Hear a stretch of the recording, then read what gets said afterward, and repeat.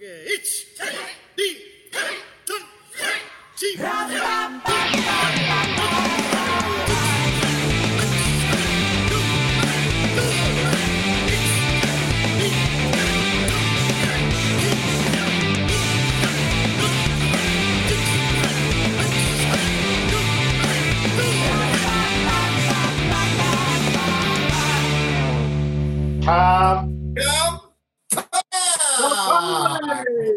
Cheers, Simon. We should be so much better at that. Yeah, all the practice that we've done together. Years of training, we couldn't even do a proper campaign. Yeah. Well, I've changed course. I'm on a small smidgen of glass of wine because that's all I have in the house. Lovely orange juice. I have a non-alcoholic beer. All right, then. No need to show off. Anyway, how do you feel after training with Rick Jackson Sensei? Well, it was the easiest in some ways training session I've ever had with him because I didn't sweat at all. No. But my knee was so to explain what we've just done a Zazen meditation session online with Rick Jackson Sensei, haven't we? And it was it's excellent. It was great. I mean, it's one of those, we talked about Zen a bit last week in a slightly dismissive way, but that was the real deal. And almost like, I don't really want to say too much about it, really. I think, you're there, don't you? Yeah. No, he is terrific. And like one of the things that I thought because I guess he had in mind that he would do 2 meditation practices, like within I think it was only supposed to be 30 minutes, was it? Yeah. And he was going to do 2 10-minute meditation practices. So I guess he was going to talk for 5 minutes, do 10 minutes, talk a little bit more, then do another 10 minutes. Well, he kind of talked, didn't he, constantly for like a good 30 minutes. It was good talk. It was good talk. I made quite a lot of notes. Yeah, it was great. I mean, like you just said, it just came out of him. It's amazing. It's genius. Pure I've come away feeling very inspired, and I've definitely found something. And let something go, I thought was quite good. For me personally, let something go. Yeah. I mean, the first time I trained with him, it was fantastic. At the end, I was hobbling around a bit, and he just said, "Oh, you're going to get worse." And it was like, no one's ever said that to me before. And it was like, yeah, man, you'll end up like me. I thought, it's really, really refreshing. Yeah. Okay, we cannot talk about such things. What's the quote that you quoted last weekend? This is Wittgenstein, Roshi Wittgenstein, of thing that with that which we cannot speak about, we must pass over in silence. Exactly. Well, let's do that, and let's talk about things that we can speak about, shall we? Yeah, something we have a rough idea about. Shall I start this week? Yeah, go on. Okay, hang on. I have to let my cat out. Well, she's not my cat. The cat. I think for the first time ever, I've admitted that she's my cat. She's not my cat. Whoa. Be gone with you, you petty cat. Okay, she's gone. Okay, so, number 1. Simon Sensei, what's your 5-year plan? Wow. Well, I see you know the background. This is the Izzard question, isn't it? Yeah. Did you know this yet? So years ago... What's it now? Let's talk about now. Well, my 5-year plan number 1 is to keep training and never use injury as an excuse, and is to find something new. I'm looking for something new in my training and in my practice. So and at the moment, it's weight training, doing a lot of weight training at the moment to support my body. Been running again. I ran today for an hour. I ran yesterday for an hour and a half. I've been long, slow runs, pretty much nearly every day, resting really every now and again. So just have a change in my practice. But I don't know. To be honest, I don't know. Oh, really? Yeah, I know what I mean. I'm not going to stop training, but I'm looking for something new. I'm looking. I'm looking for a new way to train and a new way maybe to live my life. So it's a good question. I'm not giving you a very good answer because it's such a good question, and it's something I need to address, and I haven't really begun to address it yet. possibly because of this situation, I'm very much in that sort of just getting by at the moment, probably like all of us, because it's very hard to plan. Yeah. You know, I'm slightly waffling. So it's a good question. And so, I don't know. It's got words. Yeah. Do you see yourself kind of like, of course, nobody can be like Rick Jackson, but No. I mean, is that because like you're very knowledgeable, and I would say in many ways you're very wise, but also in many ways you've led your life at 100 miles an hour. Yes. Which is the antithesis of what kind of Rick is, really. Yes. So, I mean, like, not that I'd say that would you be trying to emulate someone else? Because I think, like Rick was saying this evening, like, we shouldn't, we are the true masters of ourselves, and so we shouldn't be looking for our sensei. But is that what you see as a change in the future, or do you see it in a different way? I know that if you got that, you hit the nail on the head, really. I mean, again, it's like Steve Uber's an ideal, and I'll never be like him. Rick is an ideal, and I won't be like him. I'd like to reach a point where I felt I have something. Yeah. Do you know what I mean? Again, this is very hard to talk about, really. I'd like to have something that I felt I was comfortable with in my own skin, and let lots of stuff go. So I've been in a way like it's a bit like I love kicking, and it's like I find it hard. I'm still attached to doing high kicks and stuff, and lament not being. I'm going to train with you, slow kicks. I wasn't as good as I used to be. So I suppose I'm looking with good grace to let things go, and maybe like to be some sort of idealized sort of Tai Chi master guy. Those like a Tai Chi master guy who can still move well and do stuff without actually being a Tai Chi master guy. Does that make sense? Yes, absolutely. Yeah. Okay. That's very much a work in progress. Yeah, we'll skip over that then, shall we? Because you're like, maybe. I know. No, I don't know. It's a very good question. It's a very good question, and I shall try and I'll let you know in 5 years. Okay. No, but I mean, the last thing I'll say is my plan is not to keep on doing what I'm doing now. Yeah. But to do something else. Okay? I'll put my glasses on for this. Okay. Ooh. Right, this is where, I don't know, I've been thinking about this for a while. Okay? So this is a two-part question. So ever since I've known you, you've always started your classes with Chokazuki Maegiri. So that's fine. I'll ask you about that. So, A, why? And then, if we were to completely restart how you teach people Shotokan Karate, would you stick with Ido Kion, 5 blocks, 5 kicks, Oyazuki, Gyakuzuki, Gohon Kumite? Would you or would you completely find a new way to teach? So in Okinawan Karate, it'd be Jumbo Wundo, warm-up exercises, hold your Wundo, weight training, Makiwara, Sanshin Kata, or Teki, Nahan Kata. So does that make sense to you? Yeah. Well, there's two very separate questions. Well, all right then. You can call that question 1 and 2 if you want. Okay. Question 1. Chokazuki and Maegiri. I only do that when I'm at seminars. Yeah, yes. But I think there's a reason for it, isn't it? Yeah, I never do it when I'm in my own dojo. And to the point where like sometimes people visit. Like this kind of goes below my radar, really.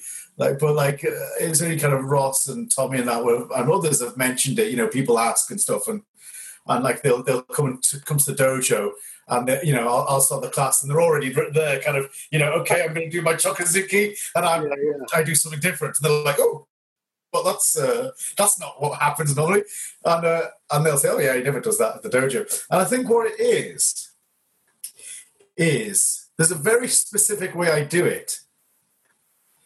And even like Tommy and Ross now have tried to. So, well, you do it this way. Oh, no, that's not the way I do it. Well, you do it this way. No, that's not the way I do it either. Like, there's a very specific way I'll do it. And what it is, I think, in many ways, is my OCD. Uh-huh. It's kind of that moment of, okay, this is how I start. And if I start this way, it's not like OCD in the kind of proper sense. It's magical thinking, basically. Whereas if I start in this way, then the seminar will go well. And so that goes back to kind of 18 years ago when I started teaching internationally, professionally, where I'd start and basically it was just settling myself. And even to this day, you know, like I'll go to a seminar, whether it be kind of Kay and Humphrey Doody down in Abbeyfield in County Kerry, County Limerick, and I've been teaching them twice a year for the last 18 years. Twice a year, I go down to Kerry and I teach them for 18 years. And I'll do the same thing, whether it's that kind of very familiar seminar or kind of going to, you know, like next month I go to teach in France for the first time, whether it be that, like I still get that kind of like on edge feeling. And the Chokozuki and the Maigiri is a way of just settling myself. So that's why I do it. It's a very good way to perform. I mean, you know, in terms of comedy, I always took me a while. I used to go on and just start the set or go on. And then I had this, my sort of performance was almost like my yoi was saying, hello. That was sort of my thing, hello. And I'd always try to make a joke about where I was. Yeah. A lot of comics do it, like Comedy 101. But it's like your introduction.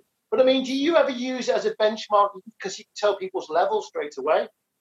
Yeah, there's that as well. But there's a very specific way to do it. So like I generally don't look at what the.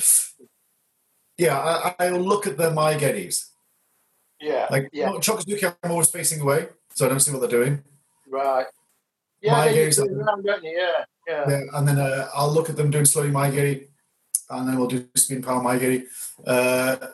So I'll have a brief look at how they're doing Maigiri when they're doing it slowly, but that's it, really. But yeah, a little bit. Yeah, you can tell, right? You can tell how people do Maigiri. But generally speaking, it doesn't really inform how I'm going to start the class. The first drill that I'll do within a seminar is what I'm judging them by, and sometimes I'll have the drill and that'll be my starting point. Yeah. And most of the time I'll build from that. There's been occasions where I've started it and I've really kind of over kind of what's the word? Kind of anticipated. Yes, I've been on them classes. Yeah, and I'll start at that level, then I'll go, okay, we'll kind of break that down and go right the way back, work on things, and by the end of the seminar, we're back to where we started. Most of the times, that starting point is the starting point. But the first drill that I do is generally speaking what I'm judging people by. Yeah. So it's kind of like more for you than for them, the Chokozuki. Yeah. Yeah, absolutely. Yeah, absolutely.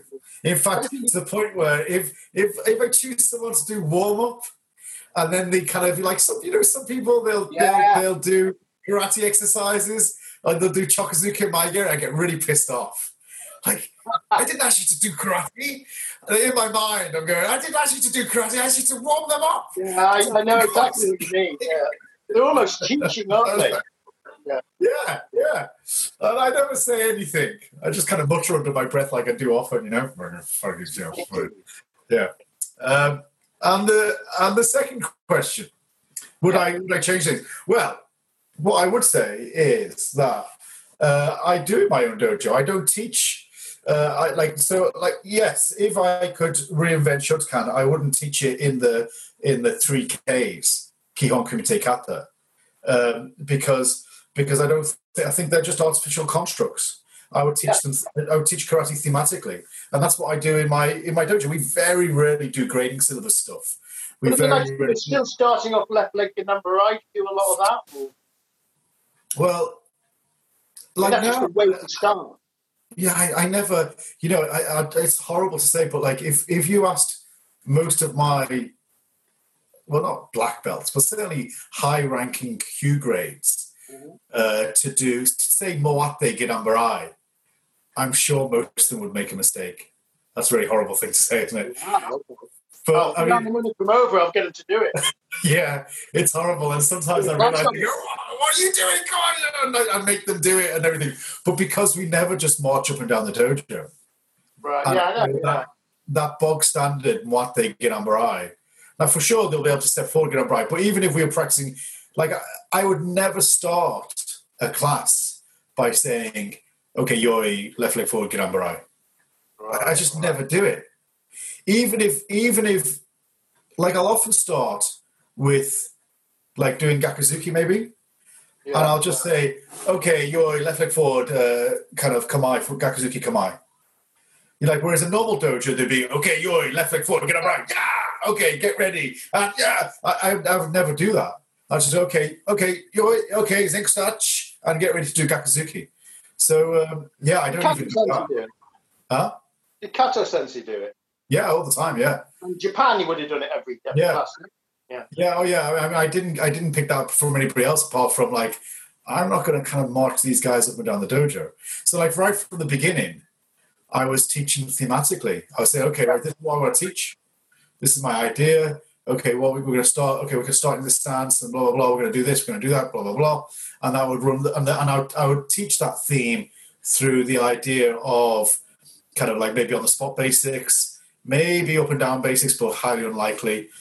Maybe elements of kata, maybe elements of kumite, but I'd just be teaching. I'd have one idea in my mind, and for the whole hour of the class, that's what I'd be teaching, and still do. No, I know you do. Yeah, so, I mean, a lot of people find that very disorientating, especially high grades, don't they? Yeah. Which is what I mean. When I trained, I liked it because I thought this is really refreshing. But there's a certain pleasure, a sort of a tedious pleasure in the predictability of karate sometimes. Yeah, it's like a comfort blanket, isn't it? Yeah. And I mean, I once, I was in Leeds. I was teaching in Leeds, and someone said I was teaching Moshigeri. I said, I kick Moshigeri, and they said, Sensei, do you want me to do like a Kihon Moshigeri or like a Kumite freestyle Moshigeri? And I was like, I don't even understand that question, let alone give you an answer for it. I was like, is that what people think?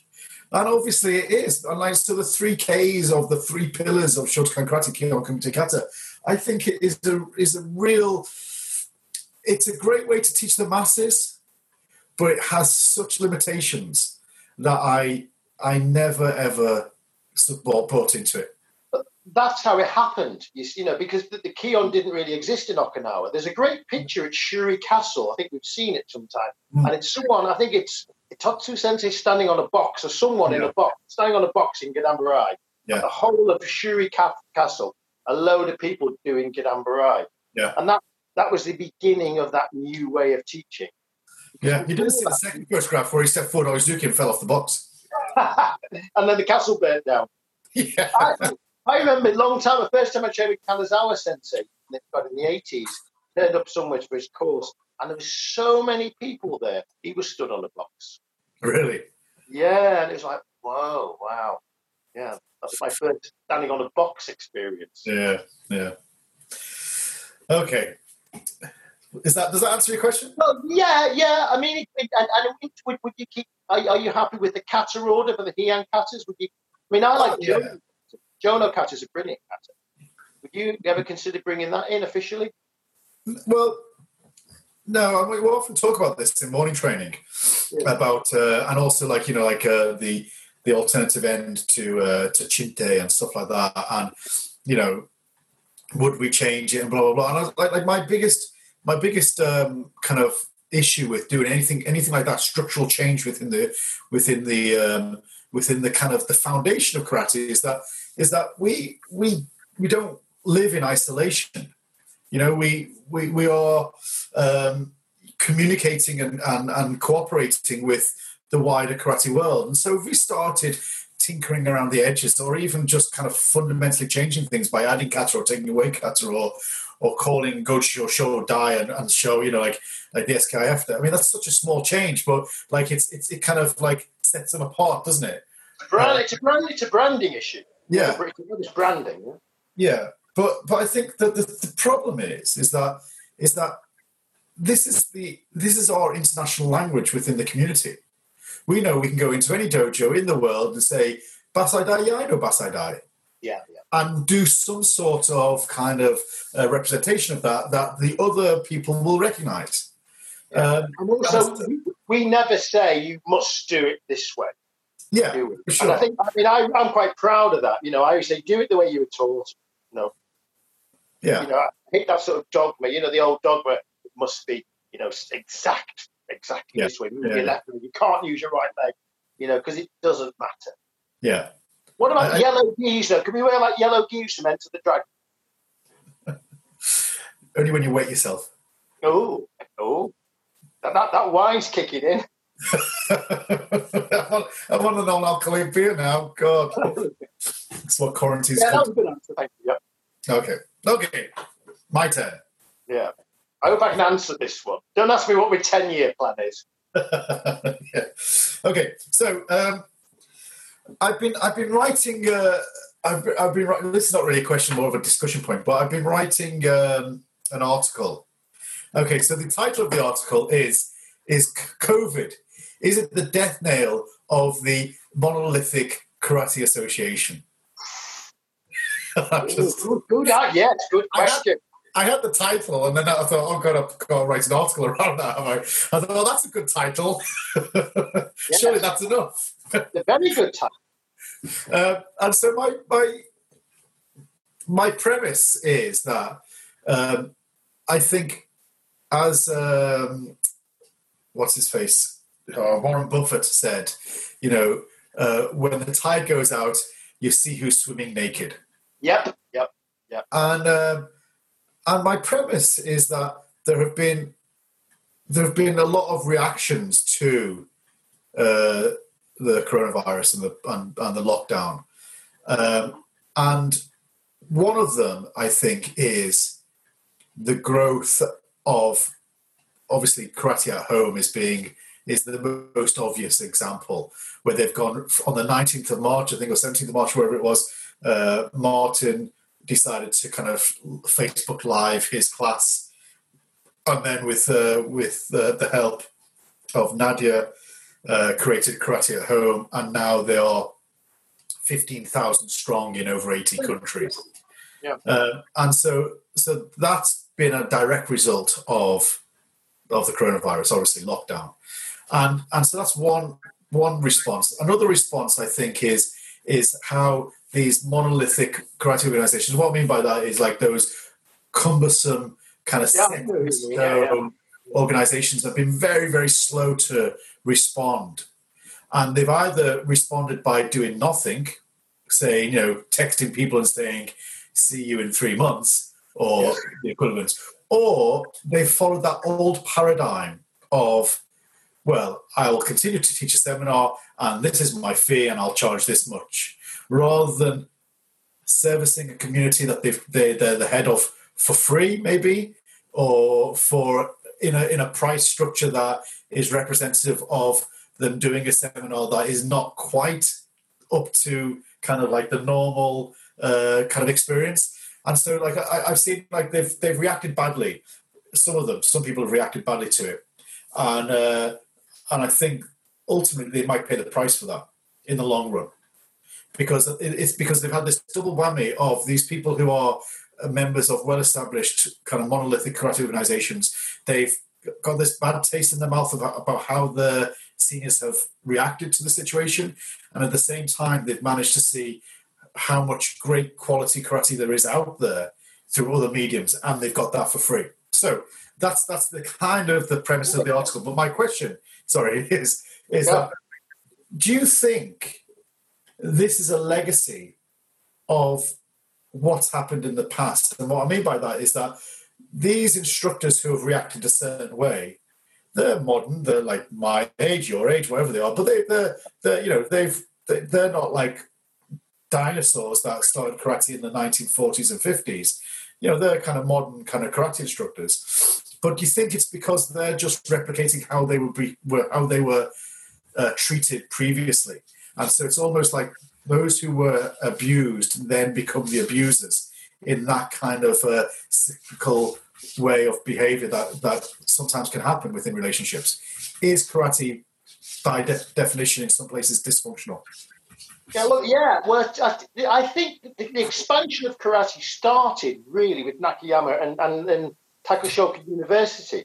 And Takashoka University was the Imperial Japanese Army colony university. He went to Manchukuo. So it's a bit like, imagine it was the Milton Keynes British Empire University. And people went there and they ruled the British Empire. Takashoka University was like a lesser university. So Kyo and Waseda were the big academic ones, and Takashoka was basically trained people to go and work in the Japanese Imperial Empire with all the legacy and fascism that happened then. So after the war, Nakayama used that model, and they basically sent people out, kids, Anoida Sensei, Kanazawa Sensei, Kaze Sensei was the oldest, he was about 28. The rest of them were kids. Kato Sensei was young. And that model was a very old-fashioned imperial model, empire-building model, which worked really well. And essentially, it hasn't changed.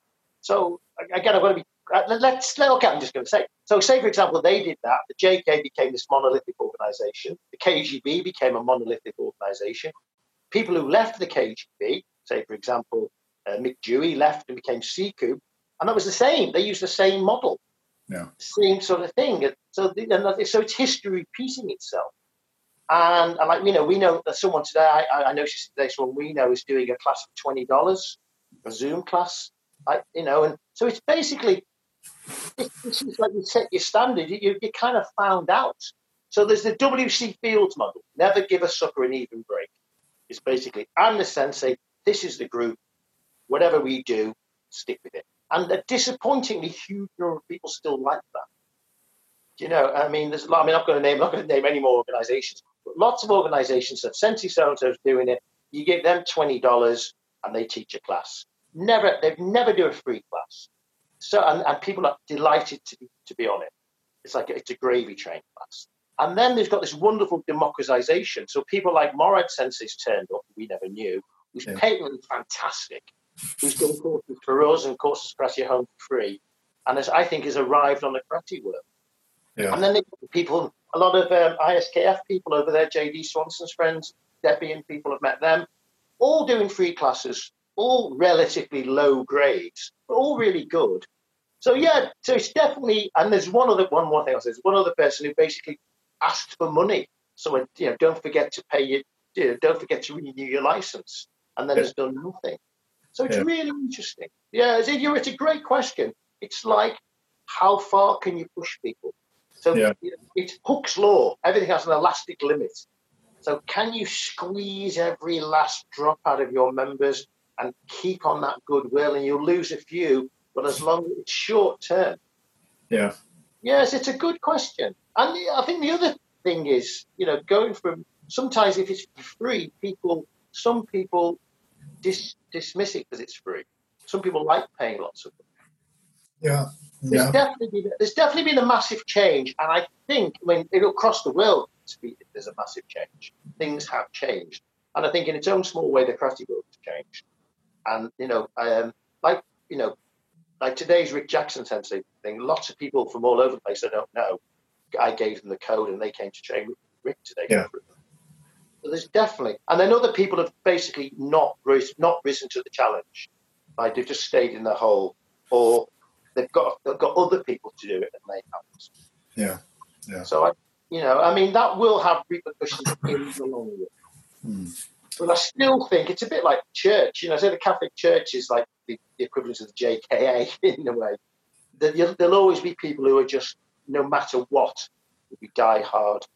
Yeah, for sure. I mean, my premise was that, and is that it's not going to be the death nail of the whole organization, because there will always be a JKA, of course. Yeah. But they will. Are they?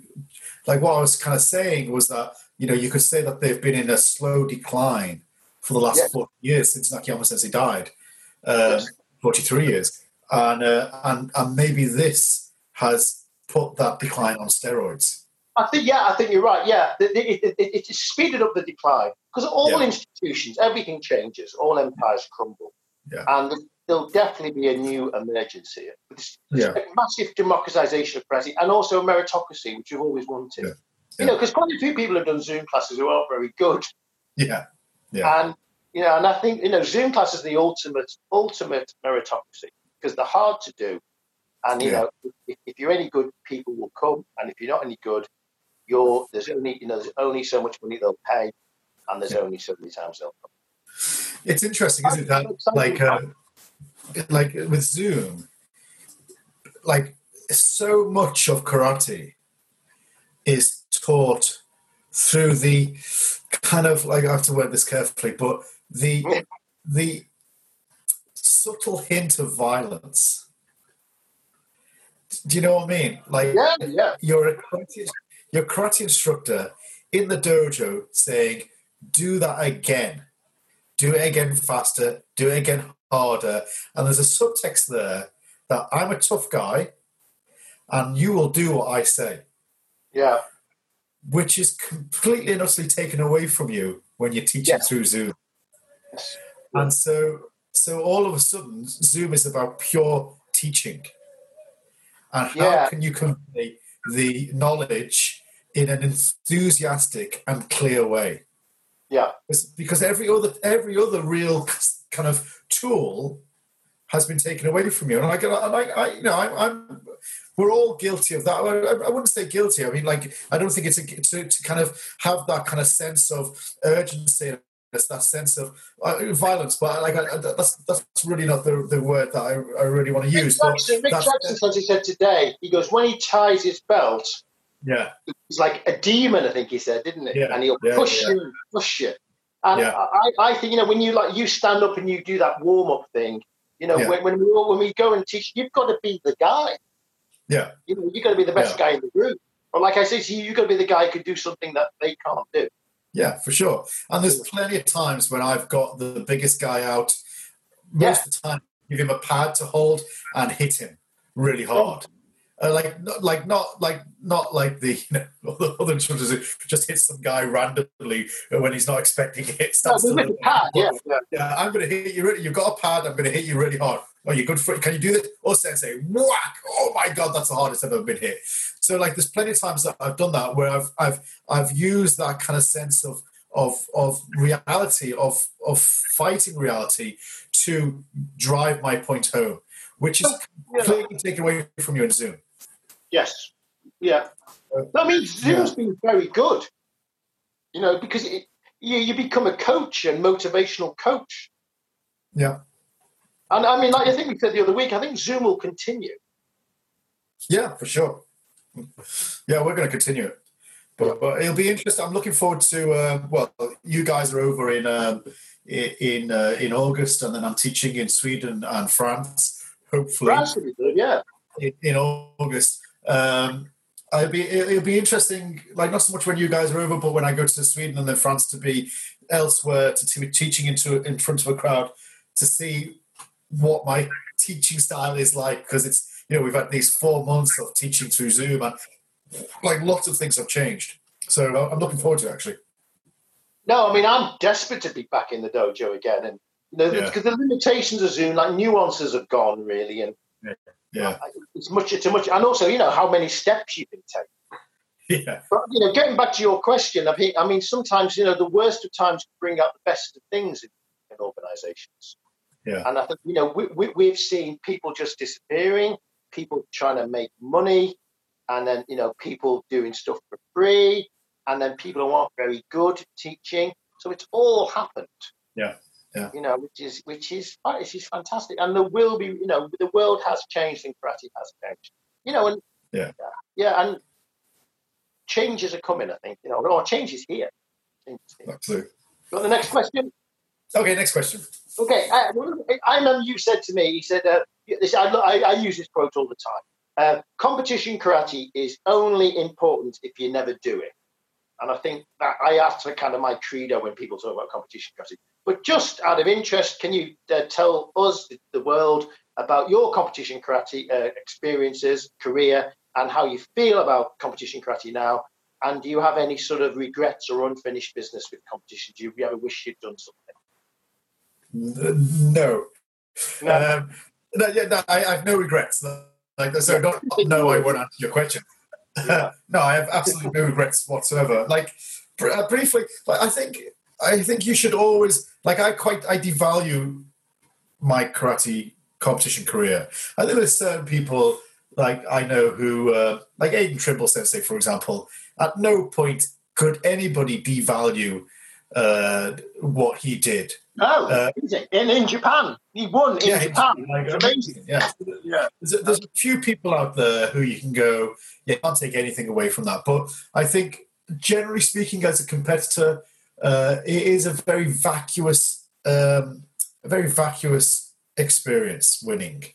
Yes. And I was actually watching a documentary today about George W.H. Bush Senior. It was very interesting, but like he said that he quoted Wellington, who said, I'm going to make a mess of this comment, but this quote, but he said that something like, "There is nothing as dark as the moment of victory, except for the moment of loss." And what he was equating it to was when in 1991 he just won beat Saddam Hussein in the First Gulf War, and his popularity was at 85% nationwide in America, and he became quite depressed because he was going to fight the general election, the presidential vote, the year afterwards against Clinton, and he lost all momentum because he'd been on such a high, and he'd won the war kind of like in the way that he did, blah blah blah. That there was nothing, there was nowhere to go from that point. And like I'm not trying to equate to competition with war, of course, but like my point is that victory in any sense is quite a hollow experience, and I've often I won the national championships and the Europeans. I won national kind of European individual committee. Sorry, not individual committee. That's the only one I didn't win. I won individual kata, team committee, and I came third in individual committee. And in the World Championships, I won individual kata and team kata. But I always say to myself, well, yeah, but that was a singular organizational championships. It wasn't like the WUCO at the time or the WKF. And so it was only the JKA, and it wasn't even the JK. It was, as I said, it's JKA. So like I kind of bring it down to, well, it wasn't that big. It was this big, and it wasn't this big. It was that big, and I kind of like I reinforce that hollowness and that emptiness of the competition because I don't want to put any kind of credibility into it. But wasn't I mean, what I'm trying to get is the importance of competition was when you were training for those competitions, you were probably hard. So that's my point. So I put a huge amount of emphasis, and I have pride. You can have pride. I have a lot of pride in the amount of training that we did for it, and how hard we trained at that time. Like we were training incredibly hard, coming up to the World Championships in '96. Like, that was my last year at university, and like every day we were training so hard. And so, when I won it, I wasn't particularly surprised. Like I put so much work into it, but the winning of it was very vacuous and empty. Yeah. Well, people get addicted to it. The celebration was great. And I know quite a few people who've won, who've got hundreds of gold medals, and they enter like very small competitions. When we had the first WTKO championship, a Goju-Ryu guy, got in touch and said, he sent his entry in, and he was fifth Dan Goju-Ryu. And I said, this is a veterans kumite. It's our first competition. It's WTK only, first one. You can't enter because you're far too good and you'd win. I didn't lie to him. I said, we've got 6 other entries, they're all green belts and yellow belts, they're all over 50. And he sent me a really angry email going, you're denying me a chance for a medal. And I think he was just addicted to medals. Yeah. But competition strategy is not important, but I think everyone should do it. Do you agree? Yeah, I think, it goes back to kind of that violence within the dojo. Like, you can't really get good by firstly thinking about karate, or secondly, someone going, now, come on, let's try hard. You get really good by someone trying to punch you in the face. Yeah. Everyone in my dojo, I say you can't take your black belt till you've entered one competition, which is normally the ACK nationals. And you just got to enter it. I don't care whether you win, lose. You've just got to step onto the mat, kata and kumite, and they all have, some of them win it, but they all have to make that step only once, and I think that's an important thing. Yeah. But quite a few people poo-poo sport karate. You know, those guys are, if I did kumite with you, I'd have to kill you. And it's a bit like, just do some sparring. Yeah. And often, most of the best karate people we've ever met have been very successful in kumite, in competitions. Not all, but many of them. And that's because they're serious karate. Yeah. I mean, there's also a lot of people who became championships and then quit the next day and they've never done karate again. Yeah, exactly. There's an awful lot of them. Yeah. But I do think that the training involved in order to kind of become a champion is really important. And the fortitude and the will to step onto the mat and perform kumite or kata is really important and vital for really to be a black belt like you do. Yeah. I agree. Cool. Okay. Next question. Am I asking you? I've just asked you, haven't I? You have just asked me, yeah. You asked me. Go on. I've got more for it's you. My turn. Go on. I'll ask one more. Yeah. Okay. So we trained with we not trained. We meditated with Rick Sensei, and I'm just wondering, like, there's a lot of kind of talk, and certainly kind of there's a great connection with Japanese martial arts, karate, and that esoteric realm. And what are your thoughts on the esoteric elements of training? And have you met anybody that you would say embodied like any sort of esoteric trait? Well, and I mean by esoteric, I mean just beyond the usual, Yeah, I mean, this whole Orientalism and esoteric stuff is like a home for scoundrels in many ways. That's the trouble. There's a guy called T. Lobsang Rampa, and he wrote a load of books about going to Tibet. Millions of books, all in the 60s. I bought them in the early days. And he'd never been, he lived in Brighton. But he set him up, he said, as a guru and a holy man. And there's a guy called Terry Jukes. And Terry Jukes did karate in London. And then he changed his name to Nagaboshi Roshi. And there's a great thing called Open Door. It's not on YouTube sometime. I'll put it up sometime. And he basically found Mushindokai. So basically, there's a whole school of scoundrels. You can hide behind mysticism because you can get away with anything if you're mystical. But I mean, Rick Jackson is the guy. He's real. The other guy is a guy called John Evans. John Evans, he's on YouTube as well. Maybe I'll put the link up for him. He went to Japan in the early 80s and became a Yamabushi. And he's in London now. I've got his book. He's got a very, very good book. And he's basically trained in the mountains, did all the Shugyo stuff, and did live sword. I mean, I'd like to meet him. I've spoken to him on Facebook, but I've read his book. Anyone else? Now, I'd say Rick Jackson is there for us. And one of my plan is, as soon as this finishes, I'm going to train with Rick every Friday. Right? Yeah. It's definitely my plan. And other than that, no. I mean, Bruce Francis. Sorry, I met Bruce Francis once. Bruce Francis did karate, did Aikido in Japan, went to Tendai University in Japan, and then he went to China and then Bagua, Xingyi, and Tai Chi. And I met a demonstration with him, and he was great. And I was 28, something, 20, and he called 5 people up to this demonstration, and he just stood there and he goes, "Right, hit me." And I was like 28. I thought, "All right, mate, I'm going to hit you." And I just went to, I don't know what the other people did, and I sort of went this big punch to the head, and I got this palm heel strike in my ear, and I fell over. I don't know what he did. He obviously palm heeled and swept me. And I got up, my ears going, beep, and everyone else is on the floor. So he that was the most impressive martial arts demonstration I've ever seen.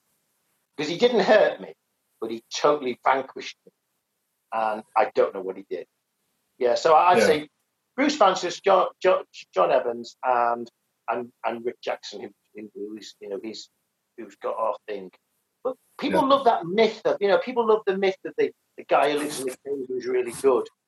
And I think that is a myth, really. That's in martial arts. I mean, there's a couple of Buddhist people I've met have been very impressive, but they definitely had something. But they've all trained. The thing about them all, they're all very well trained. Yeah. Like what Rick said today, I mean, it's a lot about self-training. I mean, the reason you're good at karate is really not because you trained in Japan and did the instructor's course. It's because you trained. So, Rick said today, don't do Zoom classes because you should be in your garden training.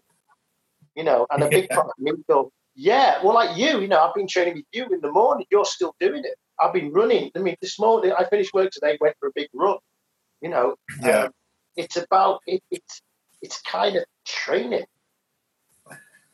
Yeah, no secret to it. How about you? Have you found anyone? What about you? Oh, about Paulo Sensei as well.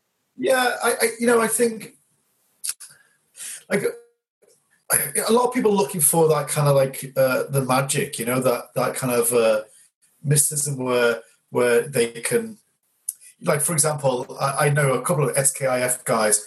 One of them once, in all seriousness, told me that he once saw Kanazawa Sensei step forward Oizuki and his front foot was levitating. Yeah. And, another one very seriously told me about how he did the three boards, 3 centimeter wooden boards, and he punched it and only the middle one broke. That kind of thing, and they're looking for, there's a very fine line. Say again? People love that. There's a great book called Buddhism Without Beliefs by Confessions of a Buddhist Atheist by Stephen Batchelor. And he went to Tibet, learned Tibetan, was a personal student with his guru for like 13 years. And then one day the Dalai Lama comes to town and it's raining and he's with all these people and they get the shaman comes out and he goes, right. And then the shaman goes, it stopped raining. And everyone goes, yeah, it stopped raining. And Stephen Batchelor goes, it was still raining. And it's like, he goes, at that moment, he kind of fell out of love with Tibetan Buddhism because people like, I'm going to swear, people like bullshit. Yeah. That is the trouble. And martial arts is, the Tai Chi, Qigong, all that stuff. It's a whole, all that fantastical literature of people. I know the Kung Fu films, they fly because in Qigong you can fly. It's great showmanship. Houdini was a master of that. Magicians are the master of that. It's not mundane. And the true, Shugyo, real training is mundane. There are no secrets. Yeah. But that's art. But I think what happens though is that people can reach, like, through hard training, they can reach such a fine level that the normal onlooker thinks it's magic. Yes, that's true. And then they want to go, they say, oh, teach me that magic. And then you'll get some bullshit artist, bullshido, who then goes, okay, I'm going to teach you the magic. Rather than the ultimate truth, which is, no, you just have to train daily for 40, 50 years. And then you'll reach such a level that you will be able to do things that seem magical to other people. It's like Chi. I think Chi, a good way is great technique. Like you said, effortless karate, lazy karate. It's like if you've got great technique, like, Rick would say, the technique does itself. That's not like, that's not done by breathing exercise. That's by, Steve Ubel style, blooming doing. Or an Olympic gymnast makes it all look so easy because she spent all her life tumbling and jumping and all that kind of stuff. It's a good question though, because people like easy answers to hard questions. And if you can go, I've got all the power of the universe, and there's lots of people who do that. I mean, have you met anyone who's impressed you like that? When you were in India, did you meet anyone? When I was in India? Yeah, I went to India. That's a home of people. Yeah. I just met a lot of really good people. Like, karate-wise, not so good, but just a lot of very genuine people who had nothing but would give you everything. It's talking cliches, but genuinely at peace. They're all Buddhists. Amazing kind of mindful people. which is everything really, right? Well, I think the other thing is it's always worth remembering this. Some people who are very, very good at karate are like slightly psychopaths, slightly very dull because all they do is karate. And I mean, there's quite a few people I know who've been very good at karate who I haven't liked. Yeah, because they're not compassionate people, and they're basically very violent people. Far better at karate than me, and their whole life is based on fighting. Yeah, define themselves by fighting, and I think that's the exact opposite of what we should be doing. Yeah, Asai Sensei had something very special. My next question. Sure. Yeah. Okay, go on. Ask that question then. Well, I was going to say. I mean, I said, tell me about your relationship with Asai Sensei and what you think about Asai Sensei. You had a unique. You had a little. Not that you knew him. You're not wearing Tanuki Deshi, but you had some Asai Sensei experiences. Please tell us about them. Well, yeah, it's strange because today on the ISKF Russia Facebook page, Domenko Sensei has published a 4-part kind of, I guess, the article about Asai Sensei. Now, Domenko Sensei would have been back in the day one of the students, one of the European students of Asai Sensei, Russian. So he was the head of the JKS Russia, and so knew him very well, and I know him, and he knows me, and blah blah blah. And he was talking at length about Asai Sensei, and also about the people who claim to be Uchideshi of Asai Sensei. Right. And so two very prominent ones. And so if you want to find out what he said, just go to the ISKF Russia Facebook page, and it's all there. And I broadly support what he said. Like, I think there's a few little things that are factually inaccurate, but just like maybe remembering it wrong. Nothing major. Most of it, the broad brushstrokes of it, as far as I'm concerned, is correct. But Asai Sensei was such an important figure and so talented, and also in many ways very giving with his knowledge, that it's, since his death, it's kind of produced this kind of never-ending cycle of legends and people trying to trade on his name, and I think that's a real pity, because it kind of takes away from what he really was, and what he really was a very good karate guy who had extremely good points and extremely bad points. And so my go-to story of Asai Sensei is that, and I wrote it in the book, so it's not a big revelation, but I was on the insurance course, and it was halfway through my second year, and it was increasingly looking like I was going to finish and graduate, and they weren't going to get rid of me. So I got a phone call one day after instructor's training, and it was Ishimine Sensei who worked with Asai Sensei at his office in Shimbashi, and he said, "Scott, what are you doing?" "Oh, nothing, Sensei. Just finished training.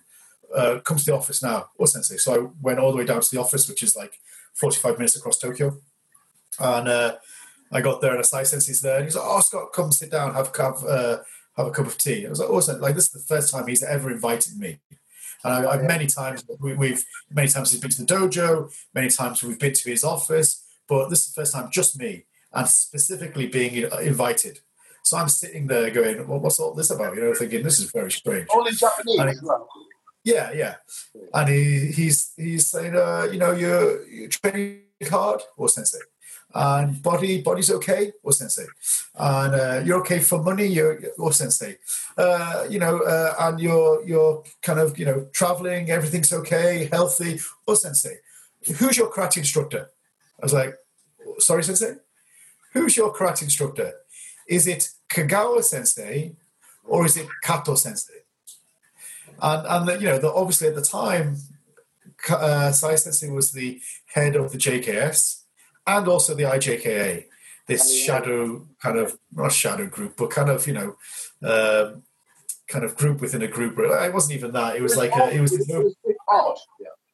yeah, like yeah. I mean, like that was very odd, and there was reasons behind it that is for another conversation. But either way, there was two groups, and JKS was the legitimate one with the Hombo Dojo, the one with the instructors course, the one that had a non-profit organization, the one that had full visible accounts and all that kind of stuff. There was the JKS, and then there was this private organization, the IJK. Kato Sensei, of course, was IJK, and the Hombo Dojo and all the instructors, including me, were JKS. And he said to me, who's the instructor? Who's your instructor? Kato Sensei, Okagawa Sensei. So I thought carefully, and I said, "Oh, Sensei, it's Kato Sensei." And he's like, "Good. Don't ever forget that."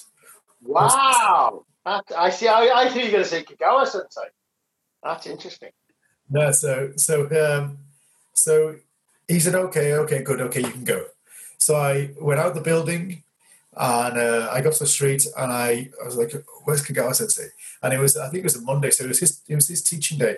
So I rang the Hombo Dojo, and I like rang, and he's like, "Mush mush, oh Sensei, Scott, let's get on. Oh, Genki ka." Like Kagawa Sensei, like, oh. And I said, "So Sensei, you're in the dojo, yeah?" Yeah. I says, "Can I come and see you? I've just had a meeting with Asai Sensei." Oh, okay, really? Okay, come. So I went all the way back to the Hombo Dojo, and he was there. And he was like, "Oh, okay, sit, cup of tea." Oh, Sensei, cup of tea. He says, "What's the story? What happened?" And I says, "Well, he's blah blah blah. He's asking me this." And then all of a sudden he said, "Who's your sensei, Kato Sensei or you?" And he said, "What did you say?" I said, "Sensei, I thought really carefully about it." And I said, "Kato Sensei." And he went, "Good." He says, "Who's your sensei, really?" I says, "You are, of course, Sensei."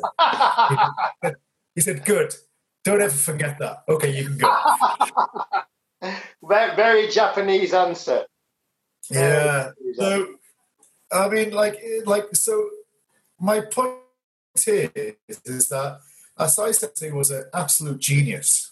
And karate was beyond amazing, and he would punch you, and it would just make you feel sick, and it'd punch you like with a hot, like you felt like a hot poker going through you, and what he could do with his body was incredible. Like his arm, he used to mimic his body with there's the what's it called, the Chinese whip, which is that, I think it's a Chinese whip, which is like a 8-section whip. 8-section whip, yeah. So and he'd kind of wrap it around, so he could use that really well. But he'd also mimic his karate to that. So he'd treat every joint, and every joint had massive mobility. And so even like this part of his wrist, he would kind of wrap it around your neck, and he'd kind of make you feel like he'd hit you there, the back of your head, and there with his forearm, with his upper arm, his forearm, and his kind of like Haito feeling. And it'd go don don don, and it'd make you feel like faint, with the slightest of whipping feeling. And so it was incredible, really. And he had all these kata that he took from Chinese kung fu. His wife's father his wife was Chinese, Taiwanese, and he was based in Taiwan, and so his wife's father was the head of White Crane Kung Fu in Taiwan, and he learned everything from him. When he was at his prime in his late 20s, he was living in Taiwan, training with the head of Taiwanese White Crane Kung Fu, and just absorbed everything, and made Shotokanized it in some way. And he definitely Shotokanized it, yeah. Say again? He definitely Shotokanized it, but it was White Crane Kung Fu, yeah. Yeah, for sure, yeah. But because of that, had such a great depth of knowledge about all martial arts. He was a martial artist, wasn't he? Yeah, and could use it with devastating effect. Would you say that the other JKA, like JKS instructors, were a bit bemused by him? Yeah. Like, we just do shows, like, I mean, I remember, the first time I saw Asai, he turned up at Crystal Palace just before the split, and did this really nice speech about trying to unify Shotokan and stuff. And then he did the demonstration with Ota Sensei. I was just amazed. He ducked under his kick and hit him in the groin with a high toe. He did all the stuff you just said. And it was wow, this is a great guy to head the JKA. But he was very earnest, trying to bring everyone together.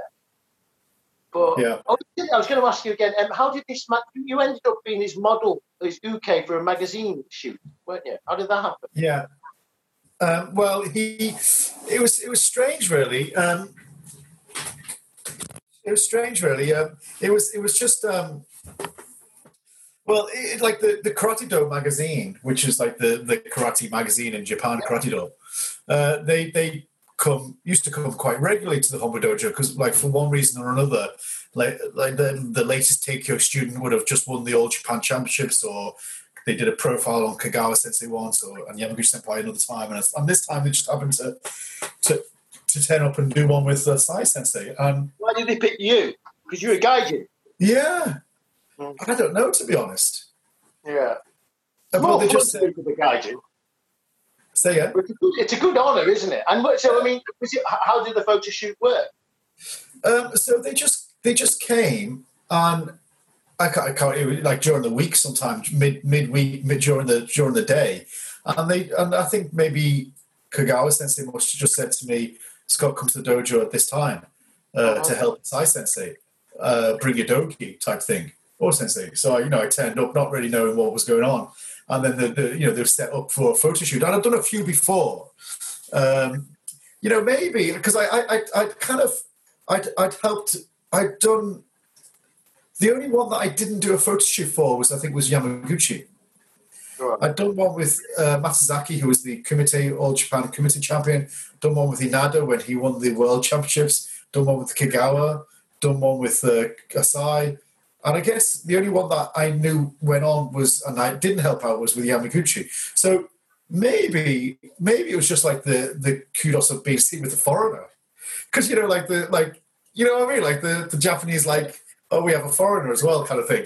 Oh, yeah. I don't know.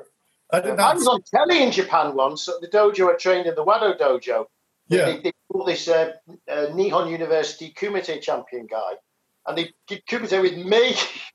And and it was 13 ippons or something, and he won 13-2. I think. But I remember they definitely picked me up, and it was very much like beat the foreigner thing. It was telly, wasn't it? Yeah. Well, like the first shoot. What happened? Did you tell you what to do or what? No, well, so normally, that was the last one I'd done. I seem to remember the ones that I'd done before. It was very staged. Okay, Matsuzaki is going to do Kizamizuki, and I'm going to try to block it, and he's going to do something. But it was very staged, that type of thing, and they'd take photographs. So, okay, and it was very much like, okay, what's your winning technique in competition? Or my winning technique is blah blah this, and blah. Okay, can you just demonstrate that kind of thing,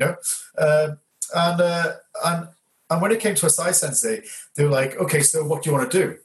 Asai Sensei is typical. Well, I don't know. Okay, Scott, let's just move about. And so we started doing freestyle. I mean, he was like 67, 68 at the time. I was like 27, 28. And we just kind of went for it for good 30 minutes with the photographer occasionally saying, "Oh, stop! Can you just do that? That was brilliant. Can you do that again?"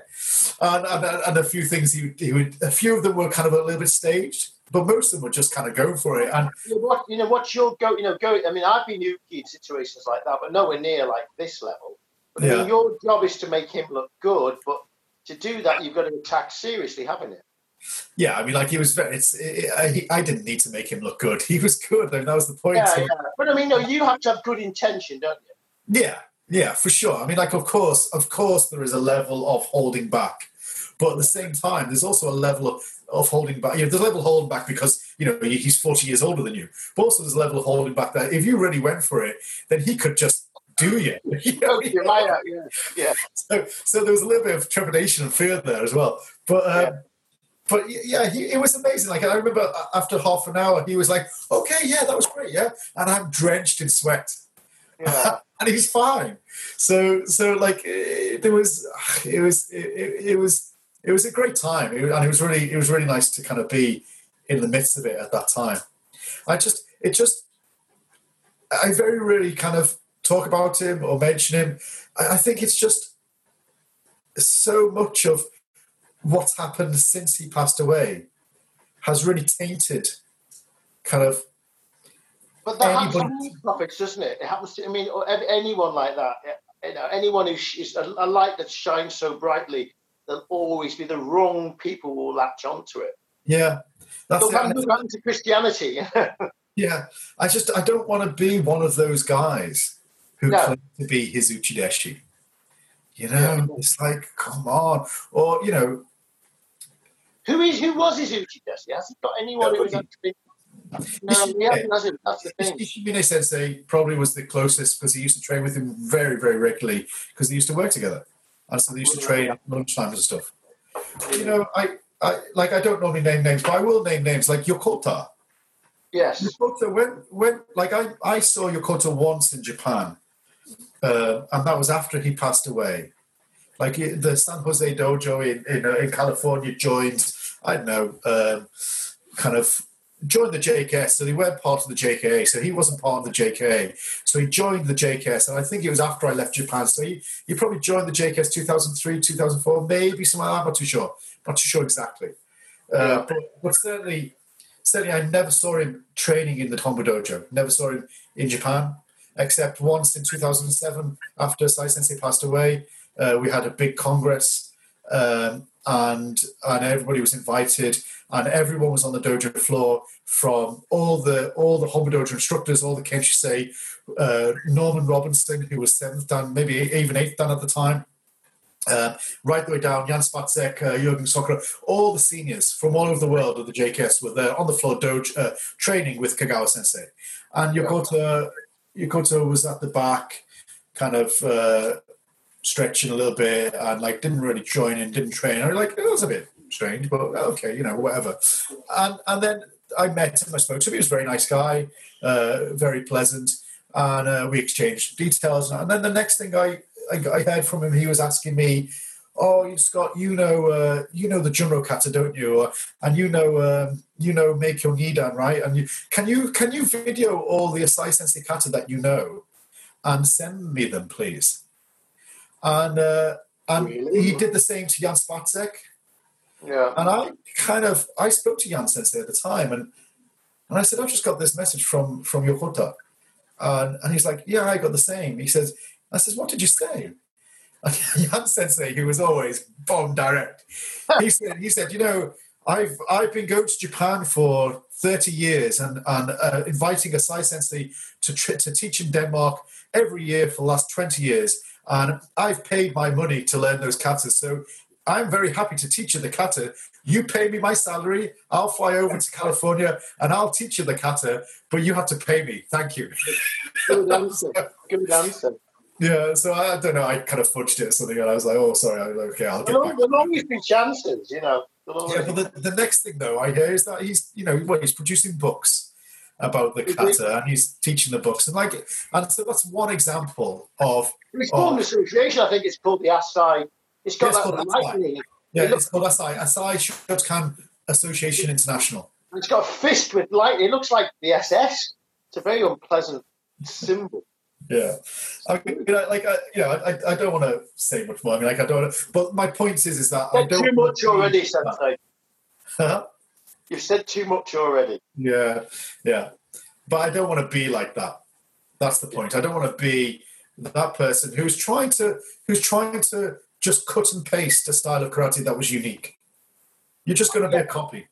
Yeah, I just think people like Asai Sensei and Kaze Sensei, they're like they're unique. The lights that shine bright, and they're their own men, and they're kind of gone, really. Yeah. Because much as I know, Kaze Sensei was great, but the people trying to preserve it now. Yeah. Kind of, you can't preserve it. You've got to move it on. And you're doing this karate for a small, powerful, wonderful man, or a tiny, whippy man. You can't preserve it. You've got to take something from it and move on, don't you? Yeah, absolutely. If there's one thing that those two individuals should teach you, it seems like they both have the same instructor, Nakayama Sensei. There's one thing that those two individuals should teach you is that you find out who you are and you find out what karate means to you. Yeah. Uniquely you. And what people are taking from it is, I'm going to try to emulate them. Well, surely that's the very opposite of what they were trying to teach you. Yes. Yeah. I don't know Kase Sensei. I never trained with Kaze Sensei, but I know Asai Sensei, and that's the thing he was teaching you, was to find your karate. Here's loads of ideas, what works for you. Find it. Do it your way. Yeah. And do karate that, Kaze Sensei is great for people who are small and stocky. And who are called Kaze. Find your own one. Yeah. Okay, well, should we finish on the controversial? I think that's enough, isn't it? I hope I haven't said too much. Sorry. No, you know what? I'm always semi-reluctant to say stuff, but I'll stand by everything we've said. Yeah, I'll finish on a positive note about Yokota Sensei. Like, for his age, he's in amazing physical condition. And, I'm sure I don't know his seminars and I don't know his organization, I don't know his students, but I do know that he's obviously dedicated a large part of his life to karate because he couldn't have, he couldn't have trained so hard and be as fit and healthy as he is at his age. So fair play to him. Yeah. I mean, maybe that's my 5-year plan, to be as fit and healthy as people like him. Yeah. Okay. Oh, thank you, Sensei. I'll see you on Saturday for your seminar on Saturday, yes? Excellent. Oh, see you then. Saturday. Thank you. Oh.